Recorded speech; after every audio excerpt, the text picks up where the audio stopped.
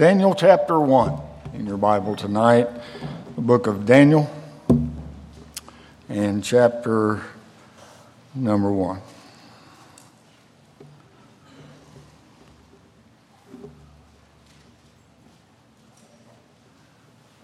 Daniel chapter number 1. Whenever you find that, if you'd stand with me for a reading of the Word of God in honor of His Word. I appreciate your willingness to do so. And if you're not well able to stand, God understands all of that.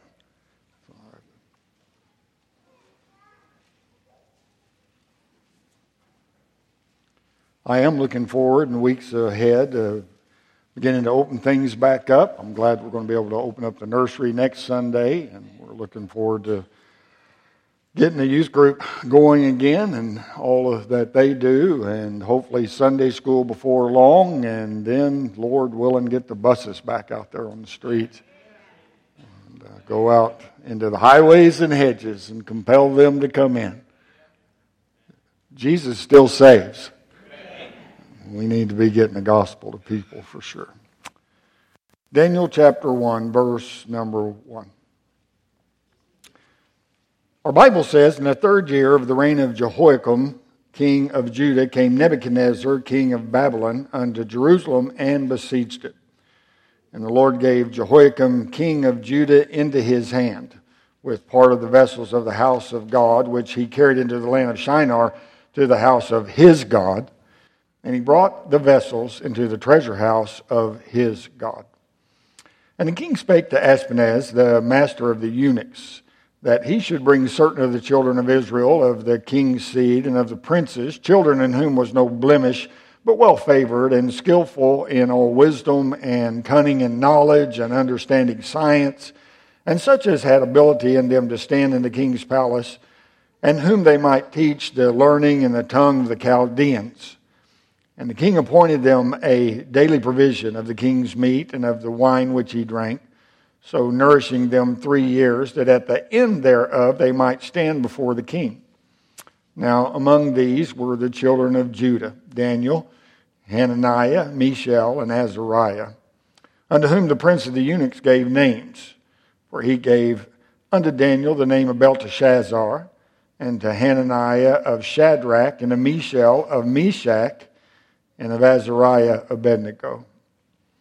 But Daniel purposed in his heart that he would not defile himself with a portion of the king's meat, nor with the wine which he drank.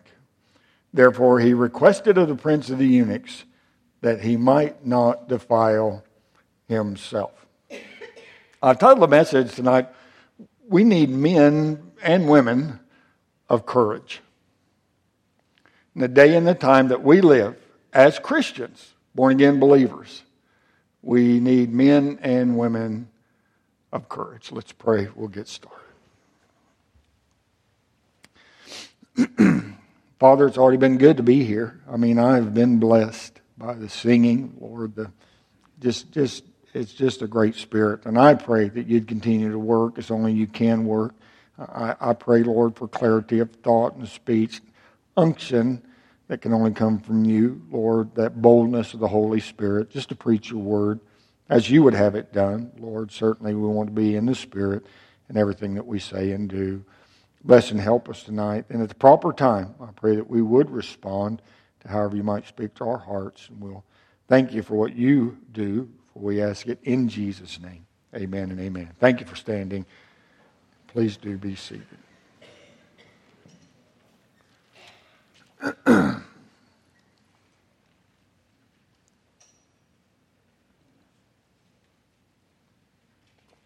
Daniel begins the account of his life with a date and the names of two kings, Jehoiakim, the king of Judah, and Nebuchadnezzar, the king of Babylon. Nebuchadnezzar arrived in Judea for the first time 605 BC, and not long after that, King Jehoiakim surrendered the city of Jerusalem. And when Nebuchadnezzar and his troops returned to Babylon some weeks later, after the spoils of war were taken from Jerusalem, part of that they took was a young prince named Daniel. And at the beginning of the book, Daniel's a young man. He's in his teens. And by the end of the book, he's an old man, above 80 years old. Of all the things that may be said of the years of Daniel's life, I want us to see tonight that Daniel was a man of courage. And let's pause for just a minute and think of this word, courage. I mean, if we're going to talk about courage and having courage, we should rightfully know what it means. I looked up the definition in Webster's Dictionary, and it said this about courage: mental or moral strength to venture, persevere, and withstand danger, fear, difficulty, opposition. It goes on. Courage implies firmness of mind and will in the face of danger or extreme difficulty. Now we know that that Daniel faced at least 3 great tests of faith in his life in which he exhibited this moral strength and firmness of mind and of will, definitely in the face of danger and extreme difficulty. Think about some synonyms for courage. Words we would think about would be bravery, or valor, or boldness, daring, gallantry, heroism. Those are words that we might think about when we think about courage. And as a result, when we're looking for examples of courage, a lot of times we'll look to times of war or moments of crisis. Men that had courage to move in on enemy troops, or men that ran into the buildings at 9/11 there in New York City, and such as that. Our minds go to things such as that. John Wayne, the Duke, he said this. He said, "Courage is being scared to death, but saddling up anyway." I thought that was pretty good. There was a Prussian king, Frederick the Great. And this king was widely known as an agnostic. And by contrast, his General von Zeeland, one of the most trusted officers that he had, was a devout Christian. And so they were having a festive gathering. And in this time of gathering, the king began to make crude jokes about Christ and Christianity, until everyone was just rocking with laughter. I mean, everybody but von Zeeland. And finally, von Zeeland stood up in the midst of all that crowd, and he addressed the king. And he said this: "Sire, you know I have not feared death. I have fought and won 38 battles for you. I'm an old man.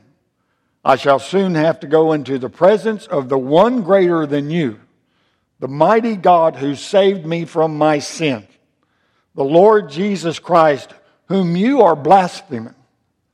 I salute you, sire, as an old man who loves his Savior on the edge of eternity." And it was said that the place just went silent. And that the king, with a trembling voice, replied, "General von Zeeland, I beg your pardon. I beg your pardon." And with that, the party quietly ended.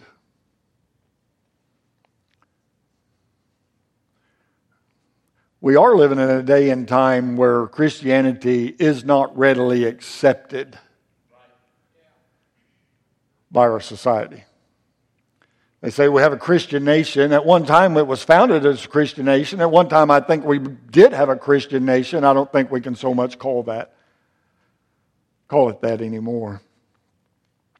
Because there are so many people that want to claim that they know God or know of a God, but they don't want to hear anything about the Lord Jesus Christ. And there are so many that will openly mock him and ridicule him and use his name in vain without any thought of it whatsoever. And to truly stand up and to be a Christian, I mean Christ-like, I mean take up for God, if you will, to stand up for what is right, it takes courage. It takes courage to do the right thing. Well, preacher, I just think, it's just a lifestyle thing, and I don't think that we ought to, make any waves or anything like that. Well, I mean, the Lord Jesus Christ thought enough of you to die for you, to do what only He could do so that you might know Him in a free pardon of sin. I just don't see it as a wrong thing that we would stand up at the proper time and declare, I really don't think that's funny. I really don't think that is a good thing. I really do believe that the Lord needs people to stand up for Him and to be that way. I'm not talking about being obnoxious. I'm talking about being righteous. Well, who do you think? Are we supposed to act like we're better than everybody else? No, because we're not better than everybody else. But we do have a God that loves us. And we ought to love Him back enough to stand up for Him and stand up for what's right. I only see it as the right thing to do. I mean, this man, von Zeeland, he stood up to someone who could have killed him, had him killed, and he displayed courage because he had good reason to do so. Because God had saved his soul and changed his life. However, what I want to look at tonight is that we don't have to be on a battlefield, or we don't have to be faced with a life and death crisis to be a man or a woman of courage. Doesn't have to be that way. Every one of us in here, we all face tests of life and tests of faith, truly, that would give us opportunity to show a skeptical world a courageous faith in God, that we're going to stand for Him when others don't, that we're going to speak up for Him when others don't. All of us have those opportunities. So I'd like to look at three different scenes from the life of Daniel in which he exhibited this courageous faith in God. Daniel took a stand to retain his purity as a young man. I mean, we read that from the beginning there, how that they were carried away captive. He was carried away captive. I've already made mention of this, but from the time he was a teenager until he was an elderly saint of God, Daniel lived as a stranger in a pagan land. I mean, he was exiled to Babylon, and he spent a greater part of his life among people who didn't speak his language. Definitely people who didn't share his religious convictions or his culture or his values. And may I remind you, as I have said many times in weeks past, may I remind you this evening that the Bible describes us as strangers in this world. That we don't fit in here real well. Because we're surrounded by people who use language that no Christian should use. Somebody say amen right there. Who set before their eyes images that eyes of no Christian should be looking at. Their spirituality, their values, their morals, their philosophies of the people of this world, they're not ours. This is what we live by. The Word of God, what He has given us. And one of the greatest dangers that Daniel faced was that of being corrupted by a pagan culture and philosophies of a Chaldean society. He was surrounded by it, day in, day out. He was a stranger in a strange land. Colossians chapter 2, verse 8 says, "Beware lest any man spoil you through philosophy and vain deceit, after the tradition of men, after the rudiments of this world, and not after Christ." We are to be followers of Christ. We're not to be followers of this world. We're not to be followers of the philosophies of this world. We are to be followers of Jesus Christ. So Daniel was determined. Again, in verses 3 through 8, where we read there, we see the decree of Nebuchadnezzar. The choice Jewish young men were to be carefully educated in pagan philosophy, worldly culture. We're going to bring these good people, these good young people in, and we're going to train them in our way. We're going to show them a better way to live. And it was with design, because it was to equip them for Babylonian service. I mean, to conform them to Babylonian culture. And Nebuchadnezzar could not change what they were by birth, but he planned to change their beliefs, and he planned to change their behaviors if he could. He took some of the choicest young people, and he was going to make them into what he wanted them to be, instead of what God would have them to be. And you've read the story before. Most of the Jewish princes were very apparently complied with the king's design, whatever he wanted them to do. I mean, oh, sure, we'll just go right along with the program. But Daniel refused to compromise his faith or conform his values to those of a pagan culture. He'd already decided that he was going to be what God would have him to be and go the way that God would have him to go. And it really didn't matter what everyone else did or what they thought about it. He was determined to live his life and to please God. And he made this decision in verse number 8. But Daniel purposed in his heart that he would not defile himself with the portion of the king's meat, nor with the wine which he drank. Therefore he requested of the princes of the eunuchs that he might not defile himself. He made a decision to live a godly life. He made a decision to remain pure for God when he was young. And he kept that commitment without compromise for a lifetime. I want to get it. I know this is a very simple statement, but I'd really like for our young people to get it. He made a commitment to God to remain pure and do right. And he kept it. He didn't let anything pull him away from it. He stayed committed. Well, he must have had some special power from God. No more power than what you and I have available. But what he did, he purposed in his heart, this is what I'm going to do, and I'm not going to let anyone pull me away from it. I will do what God wants me to do. I'm not going to listen to the philosophies of the Chaldeans. I'm not going to be infected by the way that they think and what they believe that I should do and how I should live. I'm not going to be infected by that. I have made a decision to live a godly life. To live a godly life. I like this. Someone has said, right is relative, but godly is settled. Get this is good. Right is relative, but godly is settled. So instead of striving to live right, I'm striving to live godly. That's a good quote right there. It's a good quote. That we would decide to live a godly life.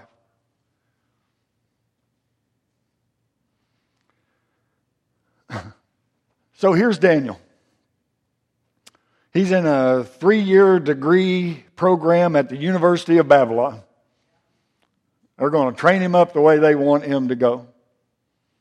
They're going to plant things in his mind to make him live the way that they think he should live, to do what they think that he should do. And he went through years of public service. It might have cost him a lifetime of service as a Babylonian slave. It might have even cost him his life. No, determining that he's going to live godly instead of the way they wanted him to go. It might have even cost him his life. But it was a price that Daniel was willing to pay. Well, how come, preacher?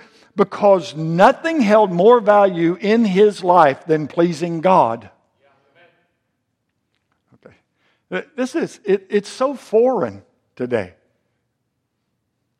With the way that our world is, the way that our society is, the way that people's beliefs are.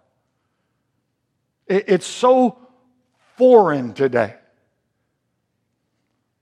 Well, how come you don't do this? Well, I really want my life to please God. Huh? No, that's usually the answer you're going to get. No, if you tell somebody, well, I do this because I really want to please God. Pretty much the answer you're going to get is, what? Oh, it's a fact. People don't know. They don't understand. They have no idea.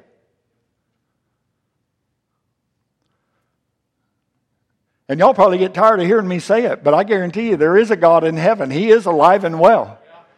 He is a holy, righteous God. He is our Creator. He is the one that keeps your heart beating. He is the one that enables you to take that next breath. He is the one that meets your every need. I'm telling you, He is up there. He is alive and well, and He hasn't changed one bit since the time that Daniel lived on this earth.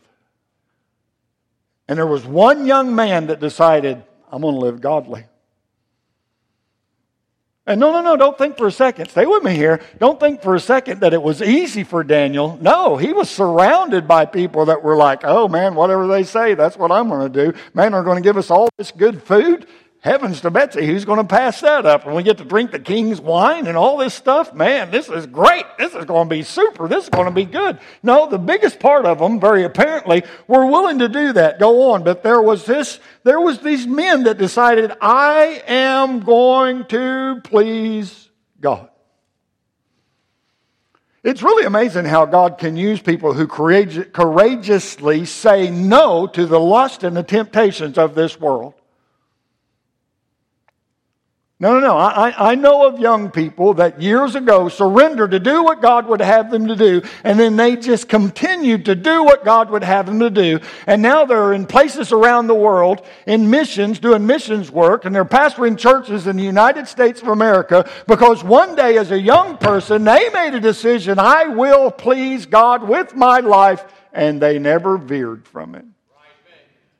Oh, I'm sure they made a mistake along the way. Probably tripped up here and there. But they didn't let it stop them. They got back up. They kept on going. I'm telling you, God can use young men and women, even us old folks, who are just determined to keep ourselves right with God and where God would have us to be. Daniel purposed in his heart. Turn over to chapter 5.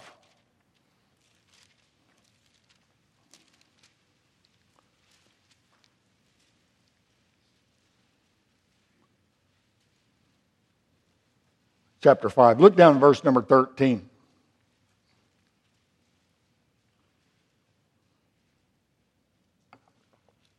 Chapter 5, verse 13. Then was Daniel brought in before the king. And the king spake and said unto Daniel, Art thou that Daniel, which art of the children of the captivity of Judah, whom the king my father brought out of Jewry? I have even heard of thee, that the spirit of the gods is in thee, and that light and understanding and excellent wisdom is found in thee. And now the wise men, the astrologers, have been brought in before me, that they should read this writing and make known unto me the interpretation thereof, but they could not show the interpretation of the thing. And I have heard of thee, that thou canst make interpretations and dissolve doubts. Now, if thou canst read the writing and make known to me the interpretation thereof, thou shalt be clothed with scarlet and have a chain of gold about thy neck, and shalt be third ruler in the kingdom. Then Daniel answered and said before the king, let thy gifts be to thyself, and give thy rewards to another. Yet I will read the writing unto the king, to make known to him the interpretation. So Daniel, years go on, Daniel has a chance for promotion. Man, he's brought into this place, and yet he had the courage to turn it down, this promotion. And even as we read that, I'm sure you took note that Belshazzar knew Daniel by his reputation. He didn't know him personally. I mean, he'd heard of him and all the good things about him, but very apparently he had not heard so much that he was standing for what was right and good and being godly. And the significance of this is that Daniel had probably not had an active role in the Babylonian court since Nebuchadnezzar had died about 25 years ago. So he's been living out his retirement years in obscurity as far as Babylon is concerned. And then one night, all of a sudden, he's summoned to the palace. Daniel is. And when he arrives there at the palace, he sees all the evidence of a drunken party. But the party has been taken out of the partiers because of the mysterious handwriting on the wall. There's booze on the table, but nobody's drinking. There's platters of food all over the place, but nobody has an appetite anymore. There are musicians and exotic dancers, but they all just sit there idle. And everybody is waiting for someone who can read the writing and understand its message. And to persuade Daniel to do so, Belshazzar offers him this tempting reward. He offered him a promotion to the royal family. He said, "I'm gonna robe you in scarlet." And he offered him a portion of the royal treasury. He said, "I'm gonna put a chain of gold around your neck, son. This is going to be good." And he offered him a position of great authority. He said, "I'm going to make you third ruler in this kingdom. This is going to be good for you. I'm telling you. I'm going to take care of you, Daniel." And Daniel refused. All that stuff.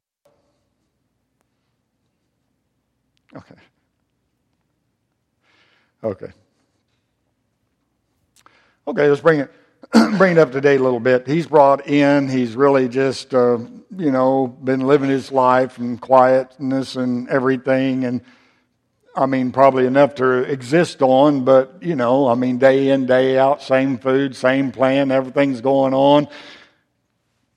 Belshazzar brings him in and says, "Hey, man, I'm going to send you down here and buy you some designer clothes. Whatever you want. I'm going to give you an expense account. Buy all the designer clothes that you want. Then I'm going to send you over to the jewelry shop. You can pour on the gold. You're going to look good. This is going to be good. This is going to be great. Then I'm going to give you a position, office. I'm going to give you an office. We'll put your name on the door." Come on, that's pretty much what's been said. What is being said here if we bring it up to modern day time. Man, this is going to be good for you, Daniel. This is going to be a great thing. Let me tell you why Daniel refused.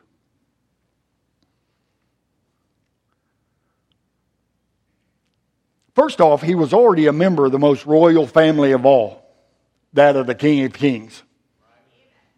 Oh, absolutely. He didn't need a promotion. And he had spent a lifetime, please listen to me, young people. He had spent a lifetime laying up treasures in heaven.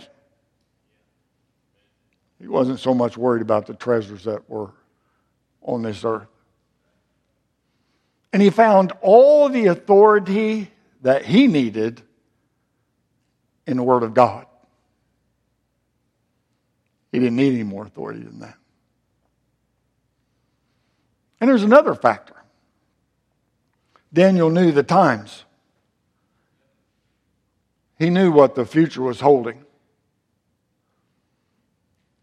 He had already begun to receive the prophecies of the future that we find at the beginning of chapter number 7.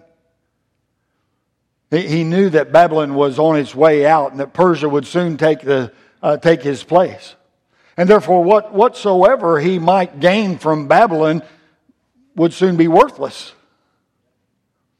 You know, it's really something. There are those who tie their fortunes to this world today. But those that tie their fortunes to this world today are like those people that booked passage on the Titanic nearly a century ago.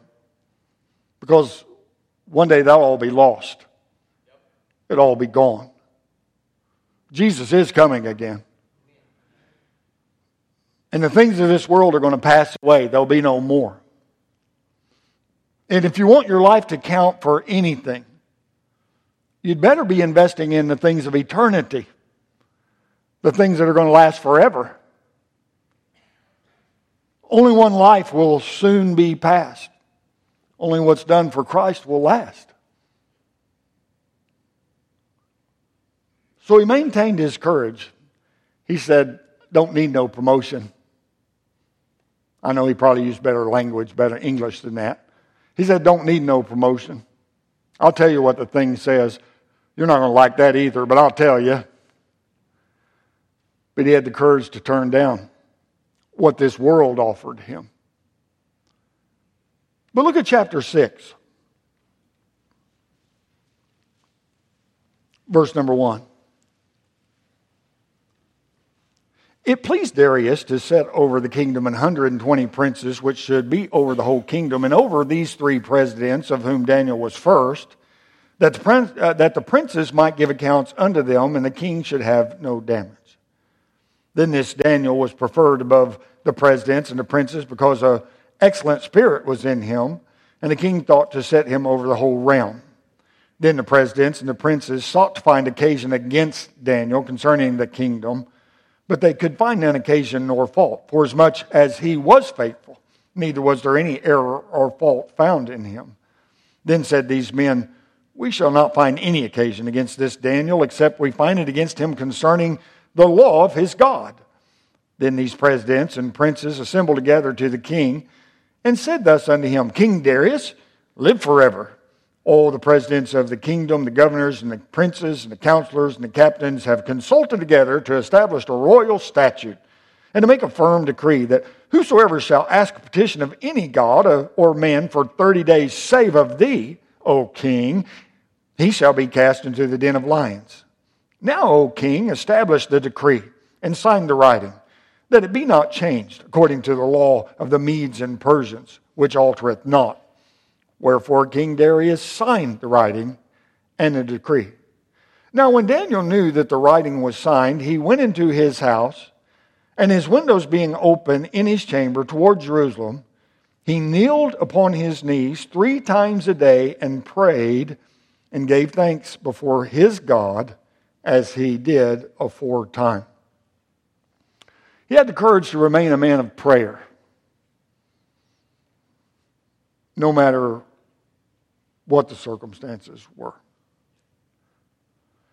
And one of the things that we see when we read the book of Daniel, one of the marks of his life was his prayer life.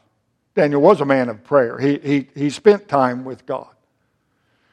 And so when prayer was made illegal, Daniel prayed anyway.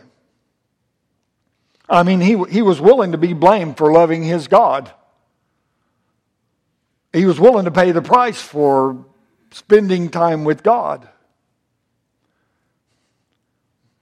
And there's always those arguments, aren't there? Of what he could have done and not gotten any trouble. I mean, he could have made a pretense of obeying this law by praying secretly, by praying silently, by not making a show out of it.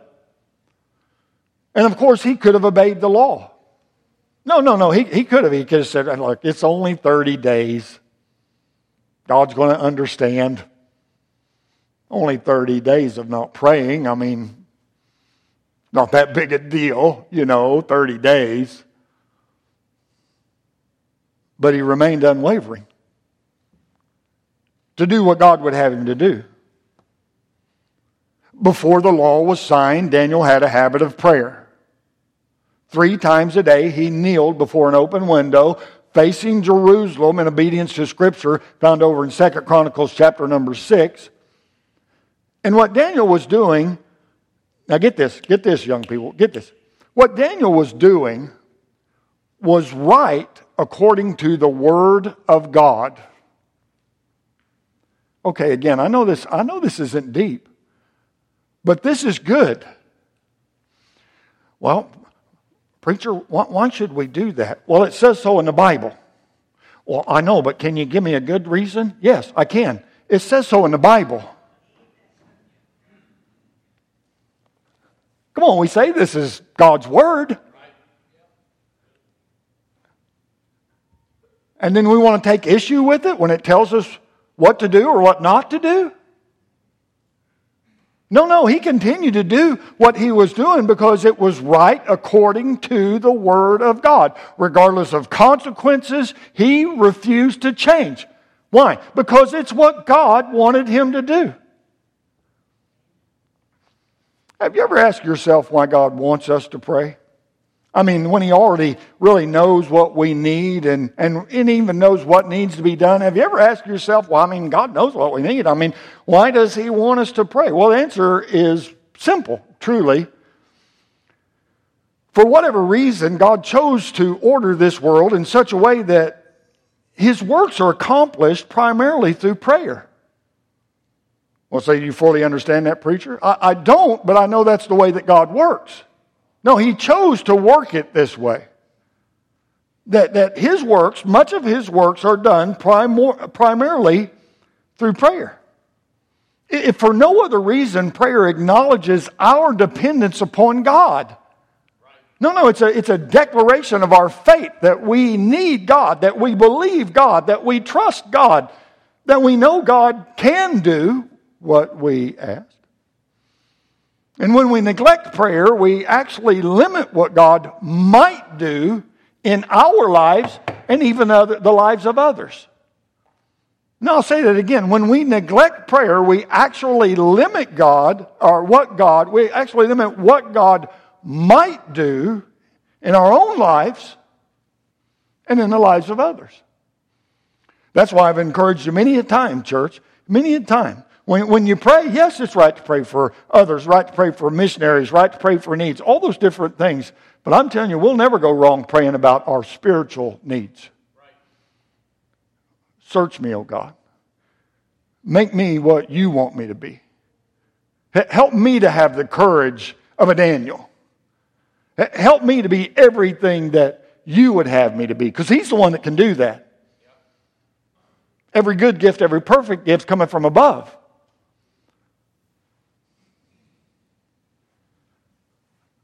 Look, you may have a little hesitant. You may even be a little hesitant to accept the truth of that statement that we actually limit what God might do when we're not praying.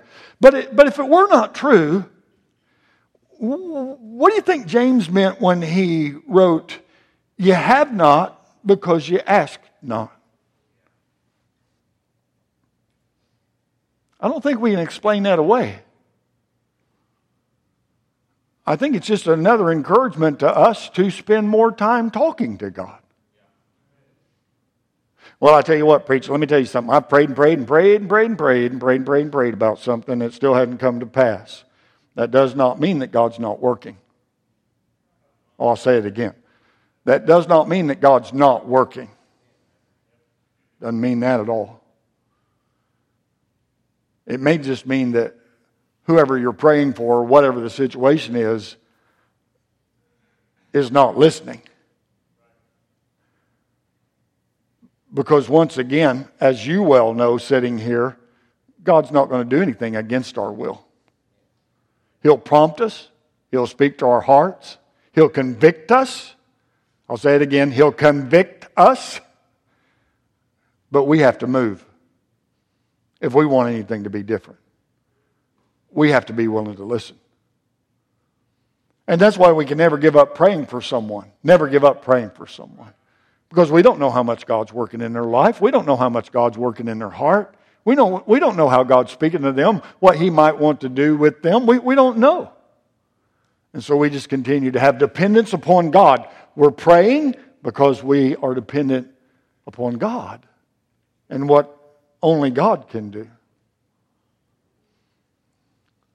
Prayer is how God meets our needs. Prayer is how God does the impossible things in our life. And He does do impossible things in our life. Prayer is the way that we get wisdom. Prayer is the way that we get guidance from God. Prayer is how we influence the lives of other people. Surely by now you've got it figured out in Christianity that you cannot manipulate people. You might manipulate people for a short amount of time, but for real, long-lasting, true change, only God can do that. We can go through all the manipulating tricks of the world. We can do all those different things. We might even get somebody to do something for a time. But I'd rather see God do it. Because when God does it, we know it's done. Yeah. And you might even be thinking, preacher, it really doesn't seem like a very courageous thing to pray. What's the big deal about praying? Well, have you ever felt uncomfortable about giving thanks in a restaurant? Or maybe in the lunchroom at work? Maybe before you eat your sandwich in a group of unbelievers? Oh, what are people going to think? Maybe they'll think you're honoring God. And really and truly, not to be a smart aleck about this whatsoever, it really doesn't matter what they think. What matters is that we have that heart for God. And that we are willing to operate the way that He would have us to operate, no matter how everybody else operates. Daniel really had a long life of courageous faith. He maintained a faithful walk with God without any lessening of his commitment to God all the way up to the end of his life. He went through a lot of things.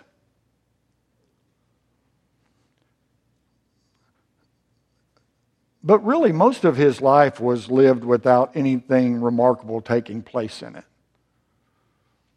No, he went through some remarkable times. I mean, the lion's den, who can say, whoa, wow. And that really did happen. There were some remarkable things that happened in Daniel's life. But really, most of his life was not really marked by remarkable things. It was probably close to 40 years between the first dream interpreted for Nebuchadnezzar and the second one. And approximately 20 to 25 years between Nebuchadnezzar's second dream and the incident of the handwriting on the wall. And then the lion's den, of course, occurred shortly after that. Sometimes we get the idea that a life of faith is supposed to be one miracle after another. We get this idea, how come that we're not seeing more? We get this idea that a life of faith, living a life for God, is supposed to be one miracle after another, when most of life really is truly just routine. It's just doing what we're supposed to do, day after day. Committed to living for God. Whether anything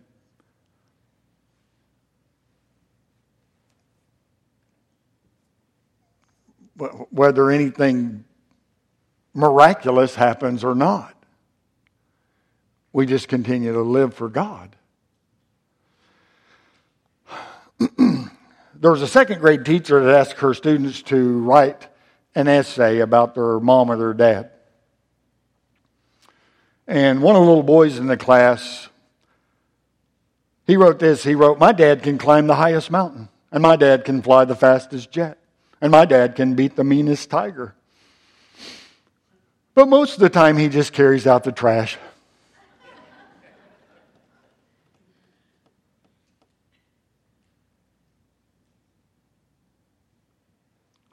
Here's a boy that was confident that his father could do anything. But with this childlike honesty, he observed that most of his dad's life was just spent doing routine things. Like taking out the trash. Truly, most of our lives are spent doing routine things. Day after day, getting up, going to work, taking care of the house, taking care of family, doing these things we have to do to survive. But from time to time, we're called upon to demonstrate a courageous faith in God. If we're really trying to live for God. There's going to be opportunities given to demonstrate this courage of our faith in God. It might be to face poor health with hope that God's going to get us through that. It might be to resist temptation or to refuse a sin. Not going to do that. Not going to go there. Not going to look at that. Not going to listen to that. Not going to say that, whatever the case may be. It might be just to give God what belongs to God and trust Him to meet our needs. Just showing faith in Him. Trusting Him. Sometimes, one of the most courageous things that we can do is just admit our sinfulness. And trust God to change us. Just admit to God that we need help. The courage to walk down to an old-fashioned altar and just pour our heart out to God. Without worrying about what everybody else in the congregation thinks about why we're going down to an altar. Because once again, it really doesn't matter what anybody else thinks when God's dealing with our heart.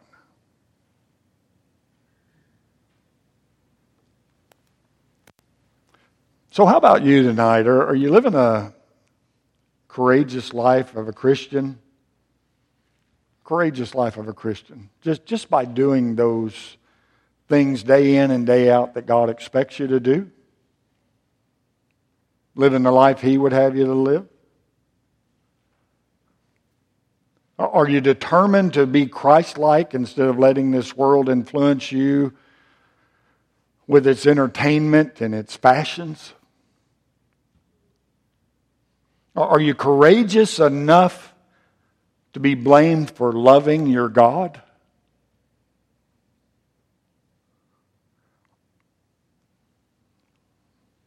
I'll tell you, I think it'd be a good night to make some commitments if you're not committed. To purpose in your heart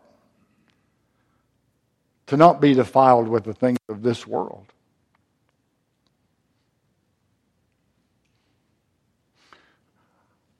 Well, preacher, you're an old fella. You don't have to get personal.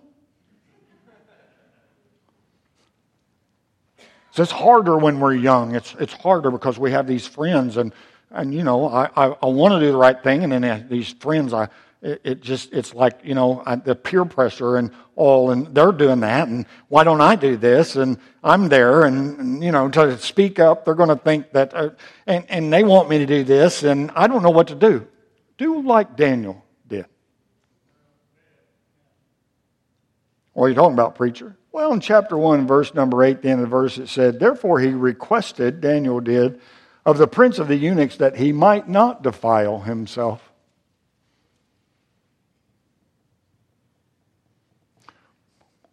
Well, preacher, I don't know any eunuchs.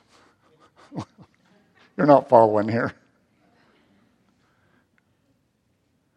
When those people around you get to want you to do things that you have already purposed you're not going to do,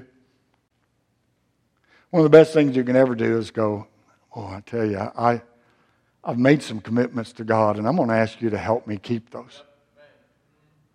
I want to stay true to God, and could you please just pray for me that I will, and don't be upset that I don't want to do these other things. Just know that I'm trying my best to live for God. Would you just help me with that?" Oh, come on, what are they going to say?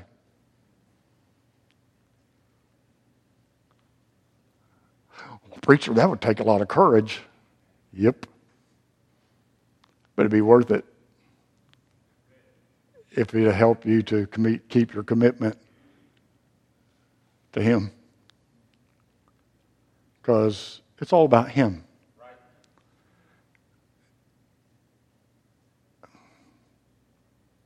We need some men and women, some young people, boys and girls,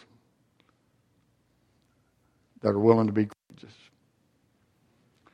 Let's stand. Would you stand with me? Heavenly Father, thank you for the life of Daniel. Thank you for the Bible. Thank you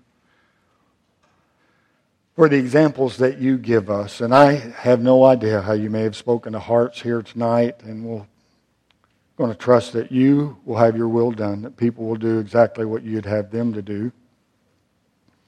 We do need men and women, young people, boys and girls that are just committed. They'll make commitments. I'm going to live my life for God no matter what anyone else does, and then be determined to keep that commitment. And I just pray, Father, that your will would be done in lives tonight. Around this altar, Lord, decisions would be made that would help folks to live their life, their whole life, for you. Thank you for your goodness to us, and we ask these things in the name of the Lord Jesus Christ. Our heads are bowed, our eyes are closed. Piano's going to play. Many have already made it to the altar. You need to come tonight. Why don't you take a minute, bow a knee to God. Just ask Him to help you be what you know God would have you to be. He's the one that can do it. He's the one that will do it. Maybe there's a commitment you need to make to Him. Lord, I'm going to be different. I'm going to start handling things the way that you would have me to handle things. I'm going to start being the person you would have me to be, instead of the one I have been. Whatever God wants. You say, well, preacher, if I make commitments like that, my life starts to change, then people are going to see the difference and they're going to think, look, again, hold it. No, it takes some courage, but it really doesn't matter what they think. Just know that you're doing what God would have you to do. Committed to live a godly life. Godly life. Make that commitment tonight. Brother Dan's going to sing a verse. Folks are still praying, still plenty of time. Whatever God wants you to do, just let Him have His way.